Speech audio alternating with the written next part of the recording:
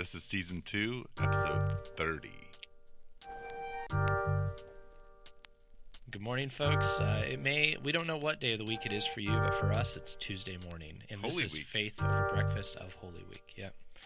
And I'm Andy Littleton from Mission Church in Tucson, Arizona. I'm sitting across the table from my buddy Eric Seepin, who has poured out half of his coffee for me that I might not sit here with nothing to drink. I did that because of the gospel only. Christ poured out his life for me, so I poured half my coffee out for you. It was a beautiful metaphor. Thank you.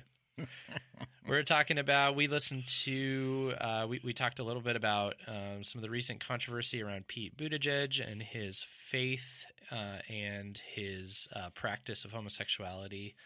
And in light of another talk that was given by Sam Albury which is titled, "Is God Anti-Gay?" And we kind of compared notes and worked out our thoughts on the topic. So again, these are unscripted talks where we just sit down and as pastors, we just have a conversation with each other. You're invited to the table, and we hope you enjoy.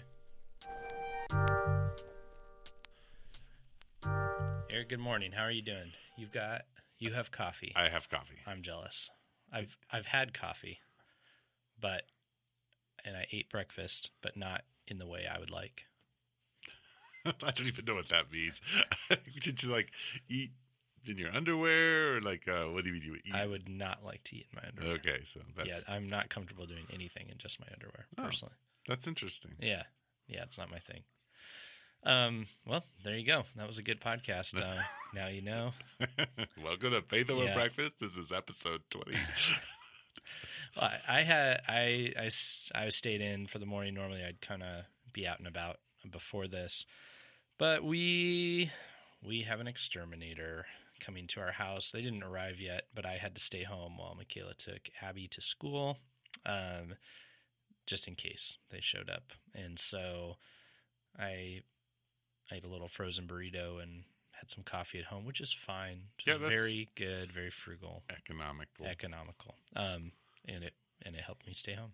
Yes. But boy, do I wish I had a nice cup right now just to be sipping on. And there's yours, just staring at me. There's mine staring at you. Yeah, I'm kind of jealous. You should be. I am. Well, yeah, good. I'm doing what I should do for the first time. Always. So that's my morning. How are you?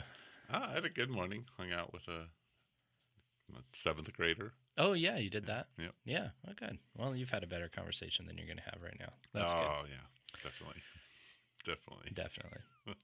So, you seem on board with my topic I texted. Yeah, I even texted you back. You did. You even texted me back. That's where our relationship's really going somewhere. Yeah, I'm trying to meet your longings. Are you? Yeah. Wow. At least the ones you've expressed. Good luck with that.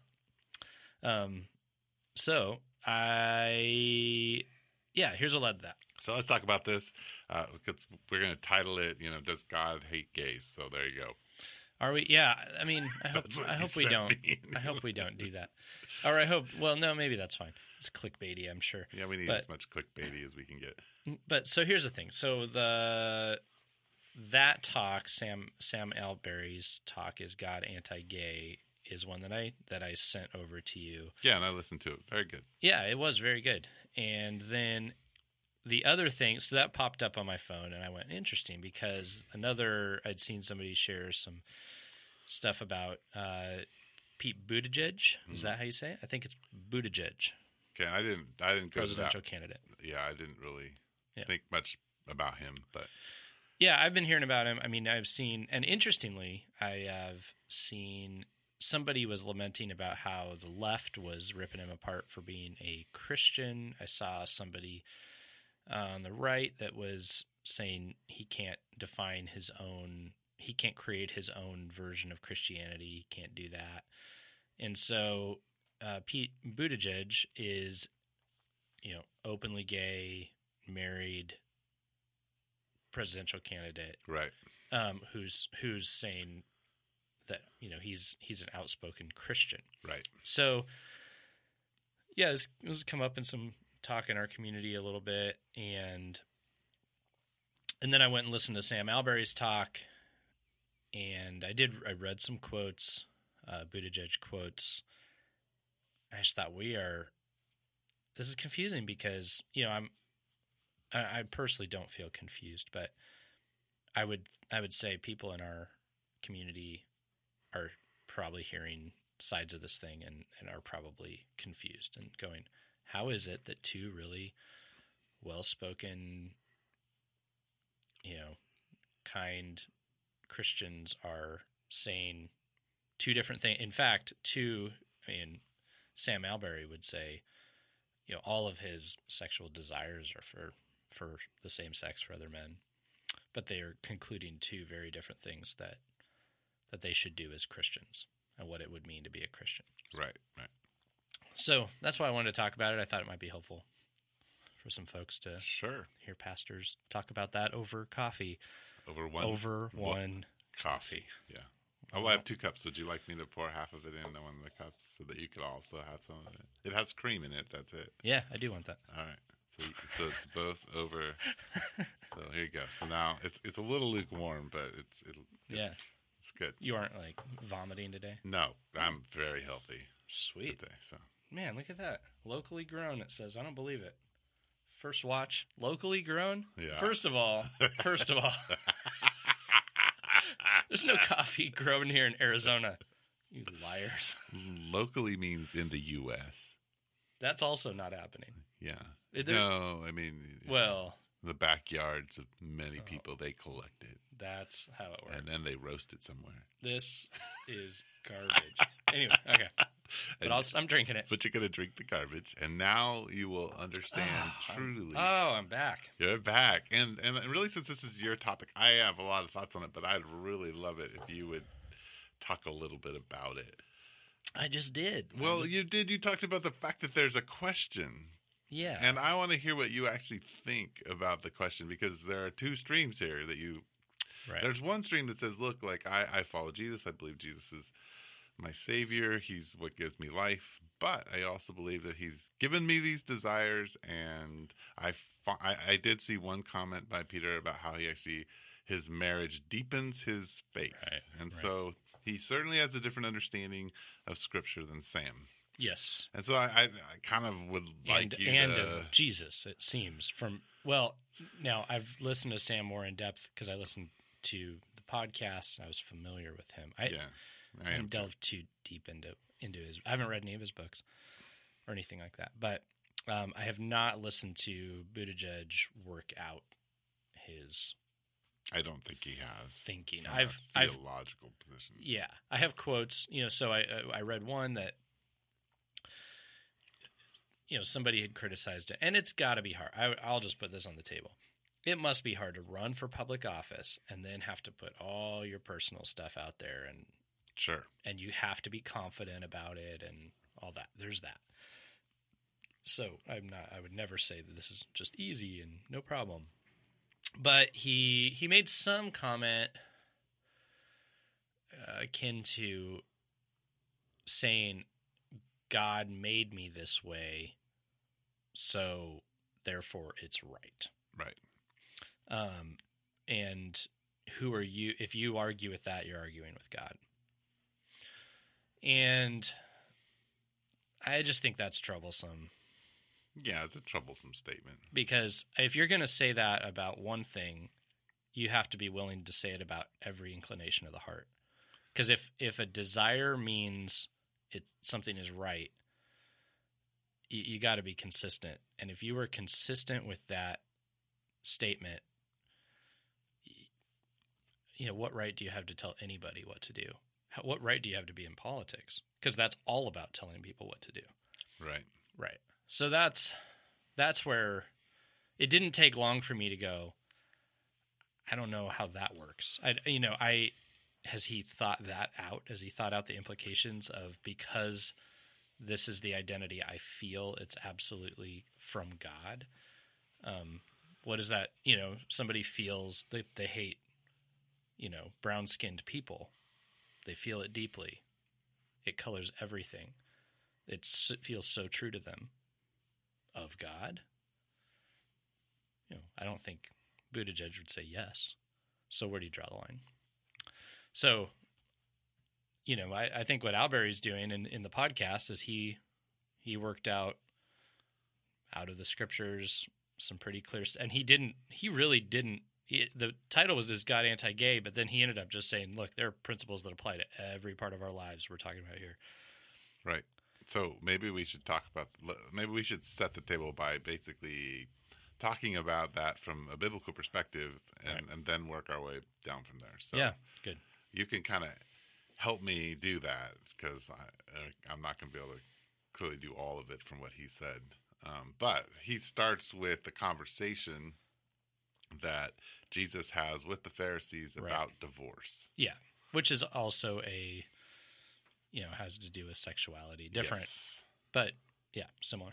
Right, and Jesus answers so basically he says that they're attempting to trap Jesus. Right. In this trap of, if he says, oh, it's all okay, then he's violating the law. Yeah. And if he says, no, it's not okay, then he's going to get himself in trouble with the people. Right. Because we know divorce was actually pretty prevalent. Very prevalent. In the culture at the time. Yep. Much more prevalent than it is now. Yeah, which is interesting, because the way that a lot of evangelical circles would talk about it, it's like this is some new phenomenon. No, it's not. No, it was much worse in the first century than it is now.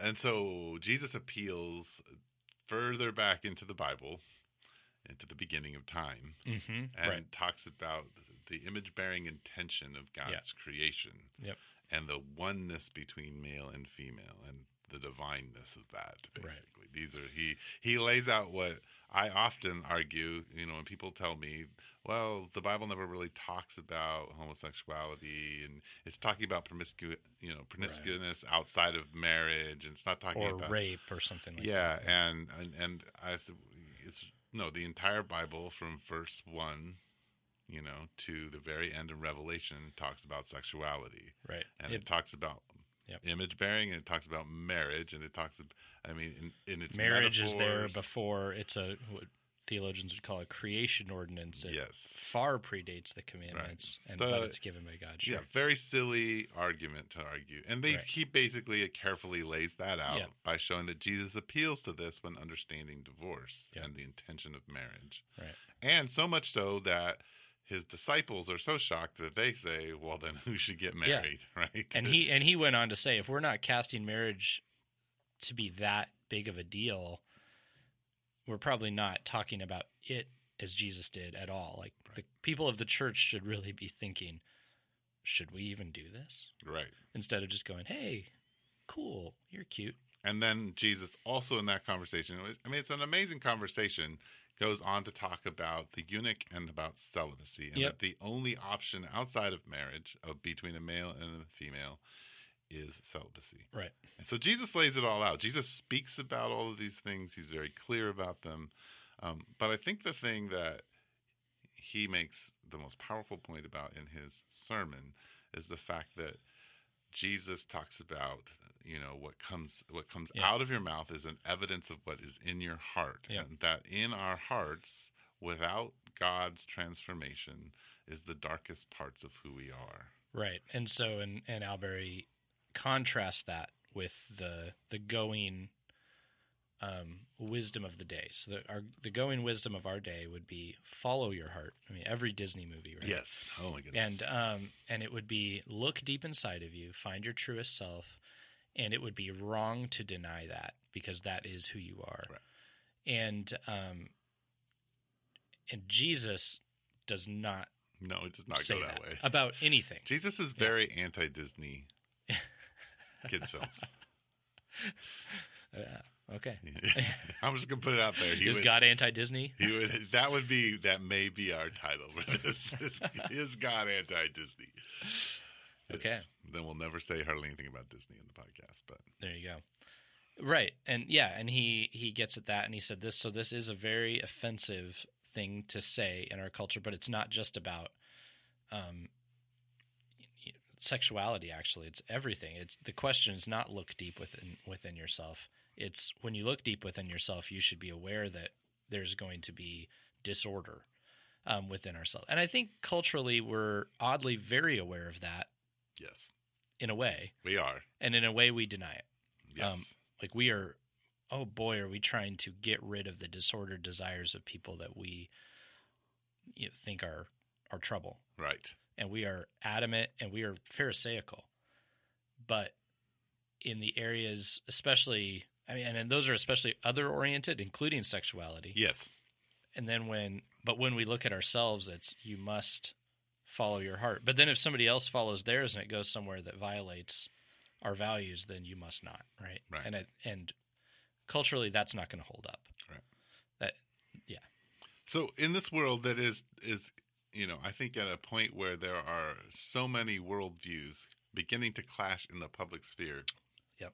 Whereas maybe truly secular. Yes, maybe 30 years ago, the Judeo-Christian ethic was maybe beginning its eroding process, but the conversation, it controlled the conversation a lot more than it controls the conversation now. The way, I heard Tim Keller say, and I thought it was helpful. He said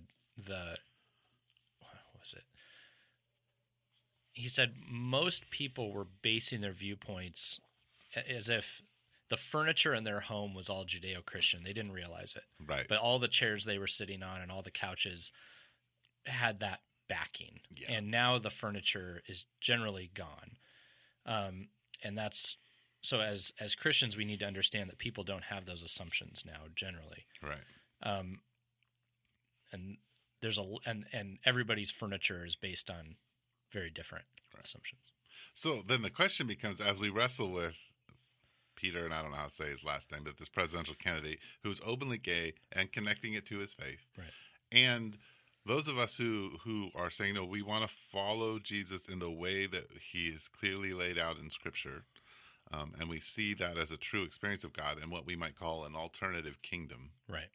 Like, how do you and I operate? How do we do that? How do we engage with this kind of candidacy? How do we engage politically? How do we engage even in our own culture with our friends who are wrestling with these things and maybe who aren't following Jesus, but are in that conversation with us? Like, right. What do we do? What are we called to? How do we do this? Yeah, and I just want to clarify, I'm not questioning whether Buttigieg could be a president for the United States necessarily. That's not really the question I want to put forward. I do not think our current president has the moral high ground. Okay. So that's not my point. For me, it's more just siphoning out this idea of Christian faith and sexuality, and because I just think it's bringing his presence in the political sphere is bringing up that question for Christians, and I would assume many in our community. So that's, what do we do? I think it's just how should we view the Christian claim in light of things like this? And I'm not saying I don't know a thing about this guy other than a little bit I've heard in the news. Right. But I think that's just the question people are at. That's what I hear people struggling with. Right. Well, I think they're struggling with it, but I guess it goes back to how do we deal with it? Right. How do we have the conversation? Because like we said, there's a plurality of understandings. And in our church, we're all in different places as we're walking with Jesus, understanding these processes, yep. Trying to figure out how we feel about what Scripture says, how we practice it. So what do we do? Like, how do we talk about this? Because in a culture where you say, okay, look, like, here's what I believe personally. I follow Jesus, and in following Jesus, I believe that God created marriage as, like you said, a creation ordinance. It's something holy that God uses to reflect his church. He uses it to reflect his return.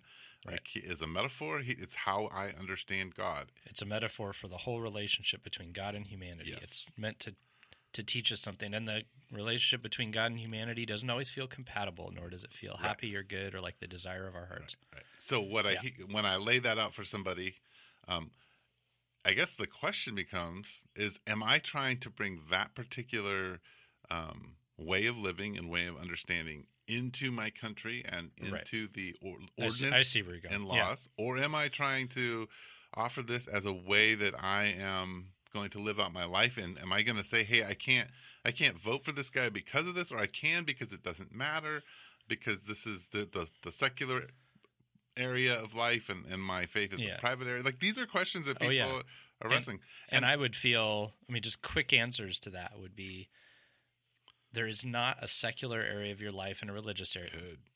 I would say that. Yeah. There's no dividing line between your faith and your life. But then again, you need to understand that our whole word secular comes from the theologian Augustine and his idea of the city of God. And he says we live in the seculum, which is the time in between the inauguration of the kingdom and kingdom come, in which multiple kingdoms have to coexist together. And we live out of the realities of the coming kingdom now. Right. But we're well aware that this is not it. Right. So the trouble comes when we try to make our nation and our current situation kingdom come. We have to understand it as secular, I would say. Right. So we have to understand that it will be, diverse, and it will be ruled by, people who have different viewpoints and such things. And we're fighting for the common good, which is going to include things that we deeply believe in, that we think should be a part of the kingdom someday. But we have to realize it's not ultimate. So if the idea is, if what you would say is only people from my exact understanding of Christianity can rule in this country and that's the way God wants it, I would say I don't think so. Right. So, and I think here's where people have a hard time, and that is that because I think they understand within the Christian world, let's just talk about evangelical world, I think they believe, and you and I would fall somewhere in this, that Scripture is saying that marriage is this very unique thing that we already talked about and how it reflects the kingdom of God and all that.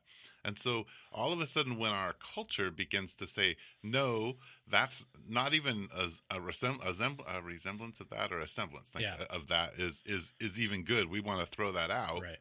We have a hard time. But if I'm going to vote for a Democrat who's going to, bomb a certain country, I might be okay with that because he goes along with everything else, or vice versa. Right. Like I'm okay at some level with violence. I'm okay at some level with a whole economically how I'm going to treat the poor or not treat the poor. But when it comes to this issue,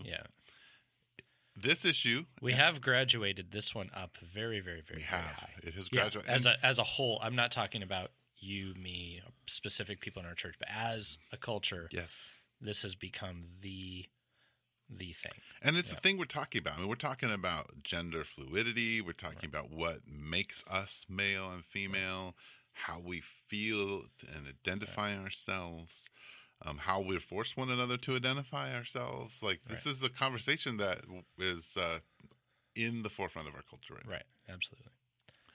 And so the question just becomes, how as Christians do we dialogue with this? Mm-hmm. And I guess to me it's like, the reality is that all of us, I like what he says, internally our heart is broken. Our heart is sinful. Our heart is confused. And you can't come into people's hearts who are broken, confused, and I don't know. You can't say, hey, this is how it all has to be. Get in line now. Right. That's not how it works. Functionally, it just doesn't work. It's nobody, by hearing you're wrong, changes their heart's desire. No. Right. And so if you're trying to do a Christian thing, everything we know about the Christian gospel is God didn't come down and incarnate and step onto the planet and say, hey, you're wrong, get it right, and then leave. Not how it worked. It's not how it's going to work for us. But here's what I think would happen, and this is the thing, is I actually think Jesus would have trouble with Donald Trump. And Jesus would have trouble with Peter Buttigieg, or however he says his last name, because they both claim to be his followers, and he has expectations of them. Yep. I think that is probably the most not the exact like what they do with it, but the claiming to be. And I agree. I see personally in our current president, this is a major problem of claiming to be a follower. But not following. Not bearing fruit in keeping with repentance. Yes. If we're going to use the words of John the Baptist for a moment. That's very good. Good words. But I think the same quote. I think I talked about last time, the last presidential election, they went and saw it. They studied, the Gospel Coalition, I think, looked into which of these candidates are actually attending good church. standing members of a church, and there was only one. Hillary Clinton. Hillary Clinton. Right. But it wasn't probably, that didn't necessarily mean, that doesn't say everything, but it means that if all of these people who are their big thing is Christianity, they're saying, who aren't even, they don't even have a pastor. Right. Then what? Yeah. Right. So I think he would speak like he spoke to the Pharisees. He would speak to Peter and Donald this way. Like, I think he would confront them with their hypocrisy and force them to either acknowledge the faith and the obedience he's calling them into, or to reject it and actually just claim who they are and what they... And like the rich young ruler, you could follow me or you can walk away. Yeah. I think that's one part of the two. it. I think the hard part of all of this is when the rubber meets the road and it's your next door neighbor who you deeply love, who all of a sudden you're in conflict with, not because you're pushing it on them, but because they want to know what you think because you're a Christian. And what they see in the world is that Christians are judgmental. Christians have these weird views about sexuality. Christians, and how do you begin that dialogue? You know, and I think I find it, so my daughter, you know, she's grown up in this. My son has grown up in this. And I was having this conversation with him at a breakfast, and we were talking about gender fluidity, and we were talking about, you know, pronouns you would use. And you know, he's 13, so he says, Dad, you know, I've just grown up with this, so I'm used to it. Yeah. Like, you haven't grown up with it, so it's just weird to you. So it's harder for you to kind of swallow. And I'm like, okay. And I said, well, what do you think about it? He's like, oh, it's wrong. But you know, I'm used to it, and like, so you know, so I mean, culturally, like even him, like, it's not even a top. Like he's just like, oh, my friend, like she identifies as a boy. Okay, like I'm not really addressing that issue with her. Right. You know, we're just friends. Right. And I think that's interesting because you and I like, and maybe I think he'll have to face this as he gets older and. Has to deal with more substance. And somebody will ask, well, you're a Christian, what do you think? And then he's going to have to make the choice of, do I say, oh, no big deal? Or do I say what I said to my dad back when we were talking when I was 13, that it's wrong? And when they're hurt by that, how am I going to... Yeah, no, and it's I can see the wrestling, you know, even with my daughter, like she was more willing to confront authority with their judgment of her faith. Which 40, 50 years ago would have been the thing you never would have done, but you absolutely would have confronted somebody on their sexuality. Well, even the way they treated her faith. Yeah. Like she's willing to confront them there, but not confront or engage her peers with their, like the two different lifestyles they're living that are very obvious because she wasn't keeping her faith hidden. Right. But she didn't speak. She didn't want to enter that dialogue. She wanted them to be okay with where they were at. Right.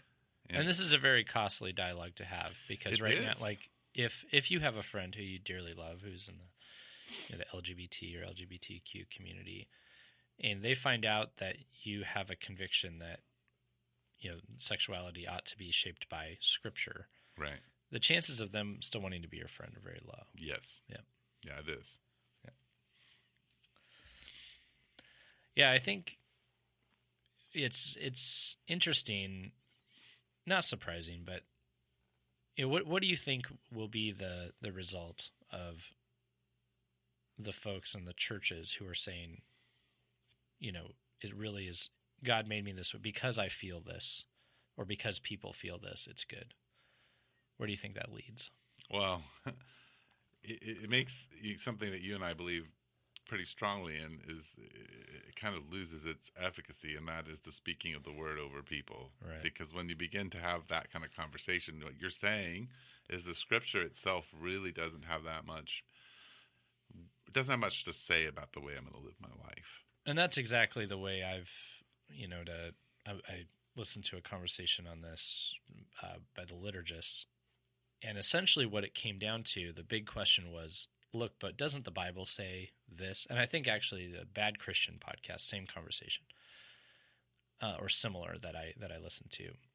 And it comes down, at the end of the day, what you have to say, if you're going to be here, is either part of Scripture is invalid, which would be a chunk of the Old Testament, most of it, a lot of it, and Paul, you'd and have Jesus, to, yeah.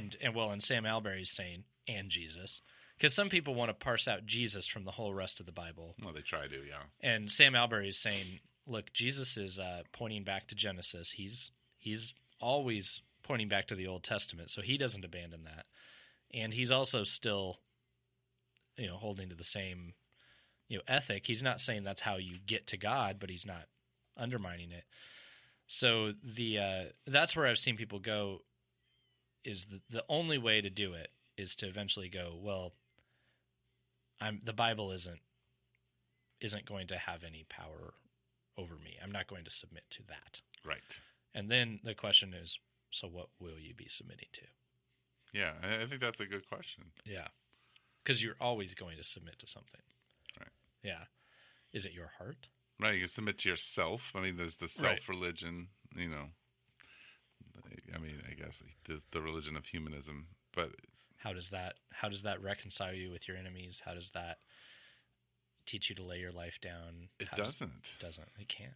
Well, unless it has self-interest for you, in which case you've contaminated it. Yeah, and I don't even remember the historian's name, but he's a recent historian. I saw him in a conversation with N.T. Wright. Uh-huh. He wasn't a Christian. He is and then he became one. Is it Knoll? Mark Knoll? Is it Mark Knoll? Maybe that's the one who he was. He's an expert on Greek and Roman antiquity, and he's looking at this, and he's like, his entire life, what he believed was everything that he's inherited has come from the Romans and the Greeks. Like, they've given us good government. They've given us a way to understand people and dignity and all this.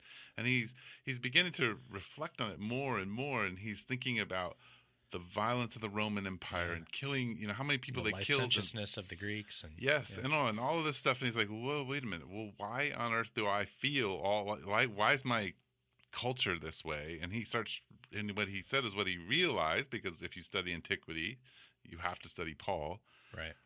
That Paul is like this depth charge that's laid under a Roman society, and then it just explodes. Yeah. And Jesus obviously is the TNT of which that's made up of. But so everything that we've inherited, the reason that you and I are even willing to think about loving others, why we have human rights, all those kinds of things come from Paul and Jesus. But Pauline writings, they come from his way of laying things out. And and that was his journey into becoming a Christian and a follower of Jesus. I think we've forgotten what we've inherited. Oh, and yes, absolutely. Even the argument of borrowed capital, James K.A. Smith calls it. We've forgotten all of the borrowed capital that we have from Christianity. Yeah. Even as a culture now, why the human rights stuff? Why do we think that wrongs should be punished, and why do we think that people should be rehabilitated, and all these? Where did we get those? Where did we get all that stuff? Where do we get the fact that we should even honor a conversation about gender fluidity from Christianity? Yeah, yeah. The people don't realize that the enemy that they are trying to fight and say is the one who's trying to oppress them is actually the one who's given them the principles to have the conversation freely, openly, without. Yes. Yeah, you could, and being disagreed with but not destroyed. Yeah, yeah. Because there was a day in history, and I know Christians have failed. I don't want to, but there was a day in history where this kind of stuff, you'd just be done. Right. You'd be silenced, and in many ways, the teachings of Christianity, as they've been learned over the years and tried and tested and failed at, but they do not lend to destroying a person because of their viewpoint. No. Yeah. Yeah, I mean, this is like a hard question, and it's a hard thing to wrestle with. Right. And I don't know. I mean, I think partly why the Village itself, kind of our little motto is healing the city one person at a time, is you can't deal with the complex issues of society. You can't prescribe whole edicts over them. Right. You have to take people's stories one person at a time and begin to unpack the realities that have kind of created their narrative. Yep. Yeah. Making general statements about what ought to be out to a culture isn't going to be transformative by and large. Yeah, and I think it used to be, because the furniture, as Tim Keller says, was already there. Yeah. So you could just tell people, sit down on the couch, you'll be okay. Right. Now there's no couch. Yeah, people used to quote the Bible out to the culture in general, and people went, I want to pay attention to that. Yeah. Now, no. Who cares? Right. Like the Bible's okay. Right. Yeah, probably even when we talk about presidential candidates, the last candidate that was really able to do that, like play on the Judeo-Christian ethic of our society, was Ronald Reagan. Yeah. And after him, that we began the erosive process. Yeah. Yeah.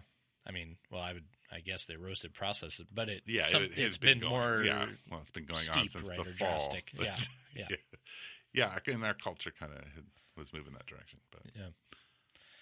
Well, I don't know how helpful that is. I don't know. At the end of the day, we're saying you've got to be shaped by the Scripture, but we're also saying you're not going to just talk about the Bible with people or publicly or do a podcast, and that's going to shape anything. You got to people's stories factor into all this. You got to know people deeply to know their story and to walk through things, and then to introduce somebody to Jesus is quite the. I mean, that was one thing I got from Sam Alberry. A friend invited him to church. That wasn't really his gig when he was younger, and he went through the wrestling of what does Jesus say I should do. Right. But that had to do with having a real encounter with Jesus personally. Yeah. And that began with a trusted friend who didn't come in and say your life is XYZ. He just said, "Hey, want to try out church? Want to come with me to watch me worship God, I guess, or whatever it was like. Do you want to come to youth group to a thing where to youth group?" And then it turned out, and he thought, oh, this is going to be entertaining, and then it's some old guy just explaining the very basic principles of Christianity, and Sam Alberry went, I have never heard that before. Never heard that, and that's different. And then that led him to later go, well, what does Jesus say I should do? Right. And his primary concern wasn't what do I want to do? Right. And that's how it would occur, right?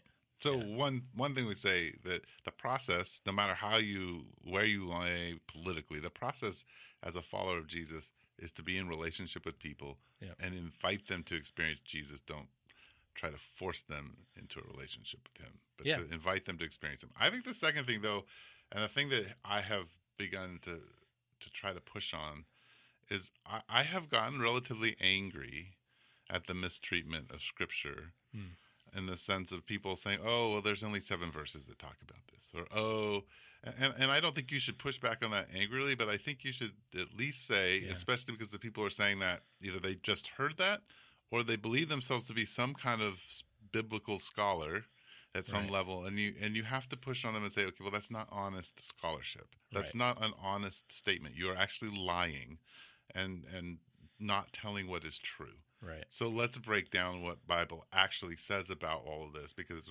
really, really clear. And when people say Jesus doesn't say anything about this, let's say, okay, no, Jesus actually speaks about all of these things very clearly, and we can look at that. And I don't think everybody knows that, because the narrative that's been yelled out in the public square is, oh, the Bible doesn't really address homosexuality. It doesn't address gendered fluidity. It doesn't have anything to say about this.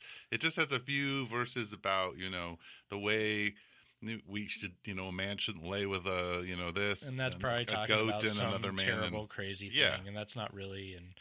And then Jesus came and got rid of all that anyway, actually, and which... that wasn't his understanding. Right. I think any careful scholar would say that wasn't Jesus' understanding. No. And then they say, oh, well, and Paul goes and he's just a jerk. And and he's trying to address some of the brutalities of the Greco-Roman culture, and he's not actually addressing, this is that's all the disciples of Jesus accept the works of Paul and accept him as an apostle. He bases all of his theology on the Old Testament and the works and words of Jesus. Right. It's not, you can't. Right. And I think honest scholarship sees that. Right, and I think that's what we have to say, at least to go back and say, look, no, the breadth of Scripture speaks very clearly. Jesus speaks to it directly. And to be a Christian is to accept that. Right. And that's the hard part, is there is such a value in our day of holding on to Christianity.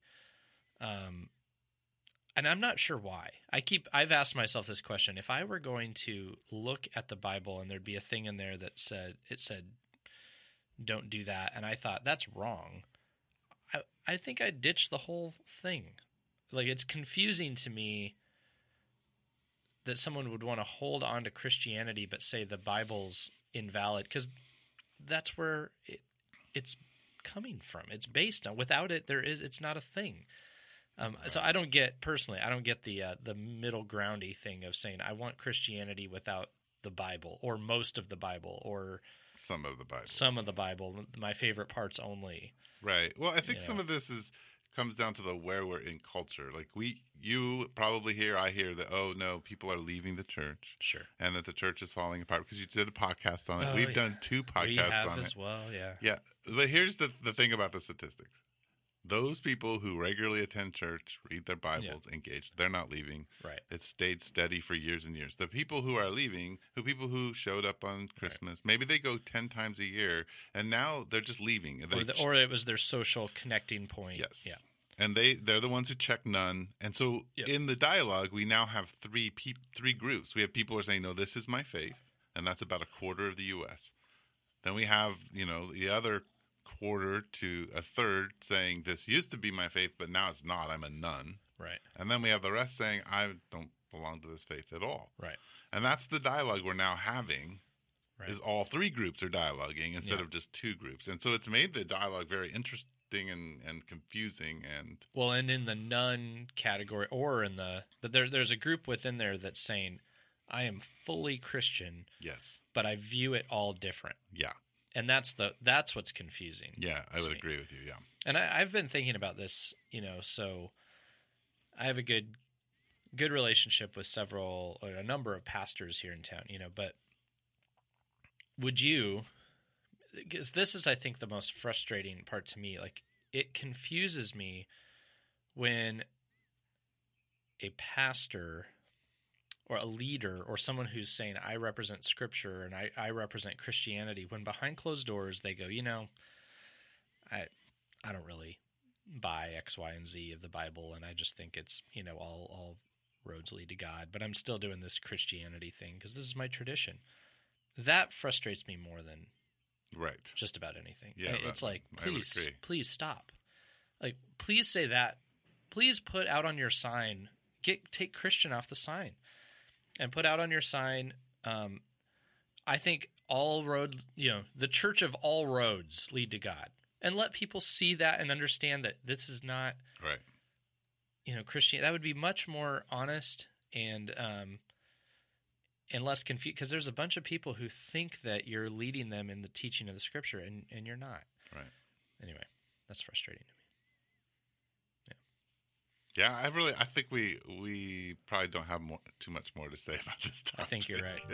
Well, thanks for going there with me, and thanks for sharing your coffee. Yeah, no, you're welcome. That was sacrificial.